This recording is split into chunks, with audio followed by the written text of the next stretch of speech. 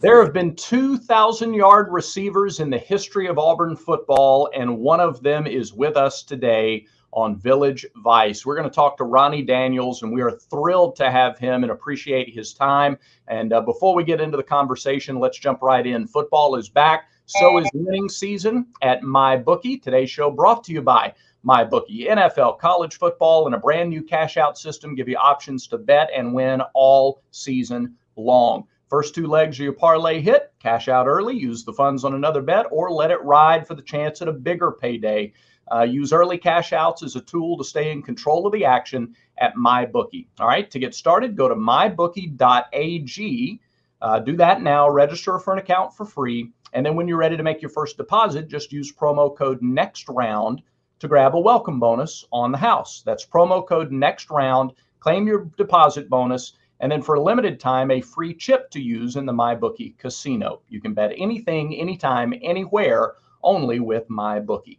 All right, Ben Leard could throw the ball up just about anywhere, anytime, and Ronnie Daniels would go get it. Ronnie, we can't thank you enough for taking the time and joining us today on Village Vice. First, War Eagle, how are you? Oh, I'm good. How you doing? And I appreciate y'all having me on here. So it's great to to be a part of the Auburn family. So I enjoy it. Well, we're looking forward to talking a little bit and going down memory lane a little bit. Before we do that, though, let people know where you are and what you're doing now. What's day to day like for Ronnie Daniels? I'm coaching football now. I'm at Malden High School in South Carolina. So I just moved here, this summer. And so that's where I'm at. And like I said, I've been for the last 10 years coaching football in Atlanta, Hillgrove and then Eagles Landing. So, but just having fun, man, enjoying, working with the high school kids, young guys, and building them up and, letting them pursue their dreams. Yeah. Compare high school football now that you're coaching it to when you played? I mean, we all talk about how offenses are so different, but what are the biggest differences in high school ball now? I'm gonna be honest with you. Like a lot of the kids are a lot dedicated. A lot of the kids, when I say dedicated, like they know what they want to do. A lot of them, a lot of them are faster. I can tell you that. A lot of them are faster and smarter. Like with even a lot of these offenses now so complex now that these kids they know football. A lot of them. So I think now is with me teaching them, it's more of just the toughness of, the mindset and the toughness of from moving from high school to college. So that's what I bring to the table with, teaching high school kids and where I come in and because I've been there. But other than that, man, I mean, I just think that's the difference is, the level of toughness from high school to college. But knowing football, a lot of these kids, they mentally, they ready to go, from the X's and O's. Yeah, makes sense. All right, you came out of Florida and you played baseball. You played professional baseball for a few years before college. For those who aren't familiar with your story, Ronnie, take us back to coming out of high school, the decision to pursue baseball and what life on the road was like as a in the minor leagues. Well, yes, first, I originally signed with Florida State out of high school, and which was with Bobby Bowden. And then once I got drafted in baseball, that was I was a decision of me and my family was like, hey, let's take the money. But then I had told Coach Bowden, like, if it don't work out, would I be able to come back? And he was like, of course. And so that's how I originally started. So then once that third year going into that fourth year, I started seeing a lot of guys that I played with, and they was seeing them, watching them on TV playing football. And I'm like, man, I need to come back and try to play because I know I could be good enough because I played with these guys and I was good enough to play with these guys. And so when I end up calling my high school coach back in Lakewood High School and asked him, can he reach out, to the Florida State coach, which he did. And I ended up getting in contact with Coach Bowden, and he was like, yeah, we would love to have you back. And then that's what he did was he was like, but my son, which was Terry Bowden in 98, it was at Auburn. And he was like, well, I got Peter Warwick and I got all these guys here. You might have a better chance of, getting some playing time if, at Auburn. And so that's how Auburn came about, of me coming there. And so then like a lot of guys that I already kind of knew there was Robert Baker, Karsten Bailey, Tequil Spikes, and those guys. I already kind of knew those guys there in '98 when I went up there and took the visit. So, and once I got in contact with Terry Bowden and Jimbo Fisher, that's how I end up at Auburn. Which is interesting because your first year at Auburn, they were not here anymore. Were there. Yep. So I signed, and I signed, and I ended up coming up there, and I was up there like for that summer. And then I was up there hanging out and staying up there, and I had got me a job and I was working, and I wasn't, like I said, I was trying to get in, and they end up leaving, yeah. And that's when Tuberville came in. And so then once I was able to get enrolled in '99, in that January of '99, I was a little nervous, like, whoa, I know Coach Tub probably don't know nothing about me, but he ended up giving me a chance. Giving me a shot, and then, hey, I took advantage of it. Yeah, you absolutely did. And we're going to have fun talking about some of those games here in just a little bit. What were those first conversations like? Do you remember between you and Coach Tuberville? And I guess Noel Mazzoni was the offensive coordinator for those teams. What were those conversations like? He was just like, hey, he was like, I've heard a lot about you. He was like, I just want you to, hey, just work hard, keep working, keep your head down, He was like, he said this too. He was like, I'm gonna talk about you a little bit, so don't get discouraged from the things that I say in the media and all that. Because he was like, I know you're a little older. You've been out of, been playing baseball. So he said, hey, your time is ticking. So you got this. So you got to. He was just like, I believe in you. I'm gonna give you a chance. Take advantage of it. And that's basically what it was. And I said, Coach, I appreciate it, and I won't let you down. Yeah. How hard? We've heard about some guys, and particularly at Auburn, there have been guys who have done baseball and football and done it well and highly notable.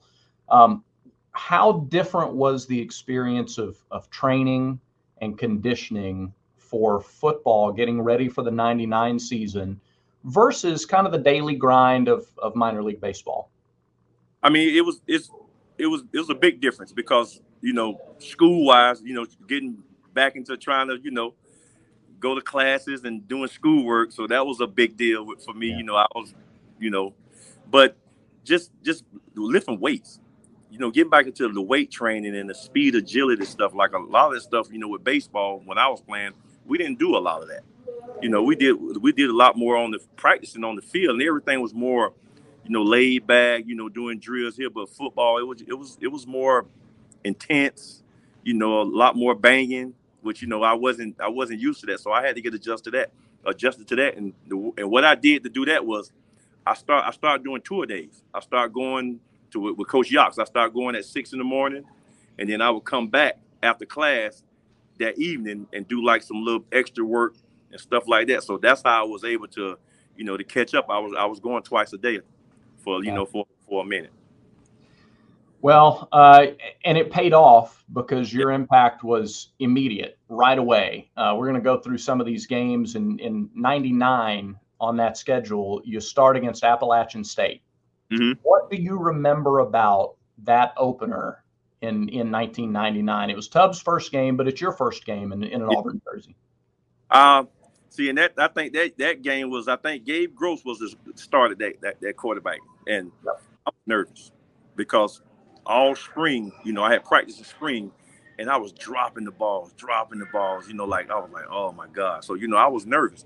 So, and it's like, all I kept saying, once Gabe threw me that first fade ball in the end zone, I was up there and I was just praying like, please don't drop this ball. Please don't drop this ball. And then I think too, once I caught it and it was a touchdown and I just saw how the crowd was loud and then that's when I knew, then I said, hey, you can play. Yeah. You can play on this level. And you can, hey, you're good enough to play on this level and play this high level of football. And then that's when the confidence started kicking in, and I was like, yeah. I'm good enough to play here. For folks who don't remember and don't have the box score pulled up in front of them like I do, with about 8 minutes to go in the first quarter, it was a 15-yard pass from Gabe Gross. Mm-hmm. Ronnie caught it in the end zone, and that was the first score of the game. But then Appalachian State fought back. This is before now. This is before they beat Michigan in the Big House. It's before they beat Texas A&M, obviously. App State was trying to score the upset, and they actually came back. They took a lead. You're in a tie game in the fourth quarter. Yes. Ben Leard comes in. What do you remember about the last drive of that game? The last drive was Coach Mazzoni was like, hey, I see the corner keeps biting up. The corner keeps jumping the out route because we was running like the little quick outs. And so he was like, hey, Ronnie, we're going to run that out and we're going to run it up. And so Ben was like, hey, man, I'm going to throw it early. I'm going to throw it out there. I just need you to run up on it and go get it. And so at that time, I was like, I was like, me? He was like, I'm coming to you. And I was like, oh, okay. I said, man, I got you. Ben said, hey, man, you got this. I was like, all right. And we ran that out and up. And when I looked up, man, the ball was already in the air. I was like, oh. And, man, I called it in stride. With less than a minute to go in the game, it was the game winner. And I would have to imagine, Ronnie, that it was really satisfying. You put in so much work. You make the decision to come to Auburn. And in your first game, you not only you get the game-winning touchdown reception, but, 2 touchdown catches in the game. It had to be satisfying when that game ended to have all that work pay off the way that it did. Yes. And I got to give credit to, like, Coach Tuberville, Mazzoni, and my receiver coach, Coach Knox. Like, man, when I tell you, like, he was great, man. He was awesome. Like, he was probably one of the best coaches I done had, in playing high school, college ball. So, he's the best coach I done had. And my teammates, man, they all believed in me. They saw me put the work in, and they all believed him, and they rallied behind me. So, after that first game, you host Idaho the next week, and we won't go every game by game, but you come back after an impressive opener, 4 more catches, 69 yards. You kind of established yourself in those first 2 games as the go-to guy in that receiving corps. Yes, and see, I think too, it was kind of one of them things where we was kind of battling back and forth with who was going to run the ball. Was it going to be Rusty Williams? Michael. We had a freshman, Michael. Michael Burks, or was it Michael Owens? Michael Owens. It was Michael Owens. Yeah. Then and Clifton Robinson. So he ended up in the backfield, and then we had Heath Evans. Yep. So, and then coach kept going back and forth with those guys, and then we kind of established, like, for for them games was, hey, our strong point is passing the ball. So, hey, and Ronnie seemed like, he's bigger and strong enough. Let's try to get him the ball and let him, make some plays in the open field. And that's kind of the way we went with it. Were they playing a lot of man coverage in those first 2 games? Because we're going to talk about a couple of teams that kept playing man coverage. But did App State and Idaho do a lot of that the first 2 weeks? Yeah, play a lot of man. And see, I think, too, that nobody knew who I was.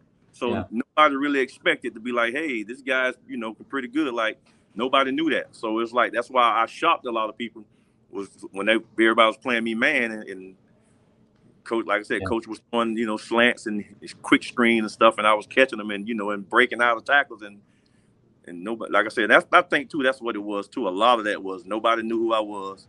I'm coming on the scene. I knew, and my coaches knew, and like I said, my teammates knew that, hey, y'all, he coming, he ready. He's strong, big. I was bigger than a lot of the guys. So if they were going to keep playing it, Ben was just going to keep throwing you the ball. And keep throwing to me, yes. All right, you guys certainly made a big statement in Baton Rouge, week 3 of the season. That had been those games were always close throughout the 90s. There have been a lot of classic games. Heath Evans, I think, got hurt the year before against LSU at home. And then you guys go into Baton Rouge, and it's a coming out party. And for you in particular, the play that everybody always watches and talks about is the play where you catch the ball up the right sideline, reverse field, and the Mack truck comes out of nowhere. But you're able to get up off your feet, chase the ball into the end zone. I know you've talked about it a lot, but for people who haven't seen this or haven't heard you talk about it, just take us through your memories of that play. See, and what was crazy about that, we saw like that they was playing man, but we knew that like they backside corner I forgot. I think his name was Booker. Fred. I think it's Fred Booker. Okay. So, and we had Reggie Wordy was on the other side of him, right? So Reggie was supposed to be running a quick out. So he was supposed to be running like an out route to occupy that guy. And so I was supposed to be running like it was like a shoot route where I'm shooting like, once I go in and go up the seam, and Ben was like, I'm gonna hit you on give me a headshot. And so once I saw that, I was talking noise, back to the corner over there, was like, hey, you can't catch me, not knowing that I thought Reggie was supposed to be occupying, that the Booker, and I didn't know he was that fast, And so then once he hit me, and the ball flew out, and then once I flipped over and I kicked it forward towards the end zone, all kept in my mind was, oh shoot, let me go get this ball because Coach Tubb already said, hey, anybody fumble that ball, you got stadiums. I was gonna be in Jordan Hare Stadium running at 6 a.m. up the stadium, so I was like, please go get that ball. So when I got up, I kept running, and I noticed that they wasn't getting it. It kept falling down, and I said, oh, and it just happened to I fell right on, and it popped right up in my arms, and I just dived on in, and I said, yeah, I was that was very, very interesting. So, but that's how my mind was. All I kept saying is, I do not want to run them stadiums at 6 a.m. I better get the ball. If you haven't seen the play, definitely search that. It'll pop right up for you. Ronnie Daniels versus LSU. But you guys go in and just clean LSU's clock in that game. Did you know kind of going in? I mean, did you see matchups and think, yeah, we could do this? Or I mean, did you guys see that kind of offensive performance coming? Well, I mean, we had, Tubb, man, one thing about Tubb, he was a great motivating coach. And then he had us believing that every game that we was coming in, that we was better team and that we can win. And so that the game plan that Coach Mazzoni had was they played a lot of they played a lot of quarter coverages, and they played man backside. So once we saw that the safeties was rolling down, because we started off trying to run the ball, and once them safeties started rolling down, he knew then I better hit that seam route. Because see, like on the first touchdown, when I caught the first touchdown, the safety was down, and they was playing like a cover 2 type kind of coverage, and the safety never got over there. So Ben hit me with a headshot, in the end zone, like on the sideline. Yeah. So, but yeah, then that's when seam route, once they started trying to kept coming out, they kept playing the same coverage, and that's when I went inside and went up the seam and caught that ball. Yeah. The first of 2 just monster games that season. We're going to get into a little more in 99 after we remind you that, football started. And if you need some plays, go to lanceslock.com. Right now is the time to get the best price on the monthly and annual packages. Sign up today for the best deal. lanceslock.com, proud sponsor here on Village Vice. All right, you guys go into a little bit of a rough patch there because Ben Leard gets injured. He gets hurt against Ole Miss. And then you got that tough stretch with Ole Miss, Tennessee, Mississippi State, Florida, and Arkansas.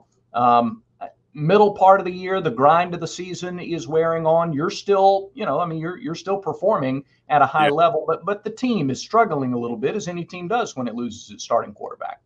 Yeah, and it was kind of, it was tough, and I think too that with Jeff Klein, that he came in and he was more of a gunslinger, so big arm, and he was kind of like, hey Ronnie, be ready, I'm coming to you with the ball. So hey, and I think too that a lot of them teams start realizing, hey, we need to get our focus on 25. We're gonna get our focus on, and so some of the plays I felt like I should have made that I did make, that that Jeff threw some great balls, and Jeff, I was trying to be the go-to guy for him, and that I should have made. And then a lot of teams just start stacking the box and doubling me, and playing single on other receivers, and that's what it was, man. And then like I said, we had a great defense. Our defense wasn't bad at all, man. We just kept putting them in situations where they was on the field a lot. Yeah, and so that's why them tough games end up week after week. And then, losing Ben was huge, because Ben was more of a facilitator. Like, Ben was audible, and he can see the field, and he knew exactly when to run the ball, when to pass the ball, when to tell me to run from a slant to a fade or a fade to a slant. Like he knew that, and he was great with reading coverages, and so when he went down, that was a huge loss for us. Yeah, especially, I mean, the game's changed a little bit, but there are not a lot of teams that wouldn't struggle when they lose their starting core, especially in that era. So, well, everybody knows who Ronnie Daniels is by this point in the year. As we get into November of '99, you win your homecoming game over UCF 28-10, and then you go to Athens. And even though they knew who you were, they didn't change their coverage. And it is one of the best days that an Auburn player has had individually. Yeah. Ever. 9 catches, 249 yards, and a couple of scores, and just a monster game. Ronnie, tell me how much you remember going into that game, that week of prep, and then game day itself. I honestly, I was that Ben was coming back, and Ben was hyped because he's from Georgia, so he was hyped. He was hyped, and he was and I was kind of like hey man, you sure these guys are gonna make sure I'll be able to get open? You gonna make sure I get open? That's kind of what I'm talking to Ben about. He was like, hey man, I'm coming to you. Hey, you just catch the ball and do what you do. I'm like, okay.